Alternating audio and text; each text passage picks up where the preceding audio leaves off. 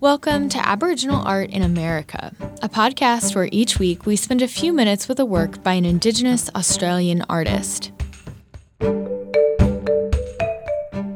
I'm going to hand things over to Addie Patrick, a former curatorial intern at the Kluge-Ruhe Aboriginal Art Collection. I ended my internship with the Kluge-Ruhe in May 2020, when the world was just beginning to realize that the COVID-19 pandemic was not going to end anytime soon. As a result, I graduated virtually and continue to spend most of my time in one single place.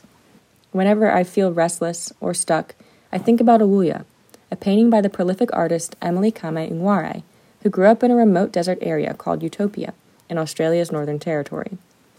To look upon this painting is to dive deeply into Ngware's country and Ngware's relationship with it. A hazy, purple shape glides across the center of the work, cloaked and obscured by blotches of red, pink, white, and yellow. The title of the work, Awuya, is used to describe the designs painted on the body during women's ceremonies. Along with these designs, Awuya refers to women's ceremonial knowledge of song, dance, traditional medicine, and ancestral narratives. Ngware began painting late in her life, when she was an elder in her community.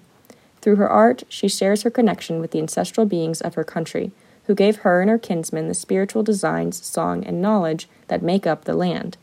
As she applied heavy blotches of paint to the canvas, Ngware sang ceremonial songs, replicating the act of painting on the body.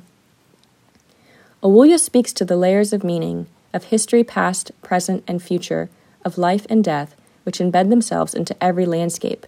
As the artist shows us, the ebb and flow of song, dance, and movement ensures that a landscape is never static. We can never completely know the connection and knowledge Ngware shared with her country, but we can take the time, while we have it, to contemplate what our own personal landscapes mean to us, to take the time to watch them ebb and flow, before and beneath us. If we do this, we, too, might just feel a little less stuck.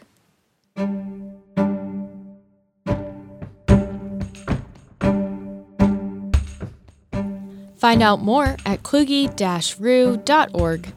Aboriginal Art in America is a production of the University of Virginia and a member of the Virginia Audio Collective.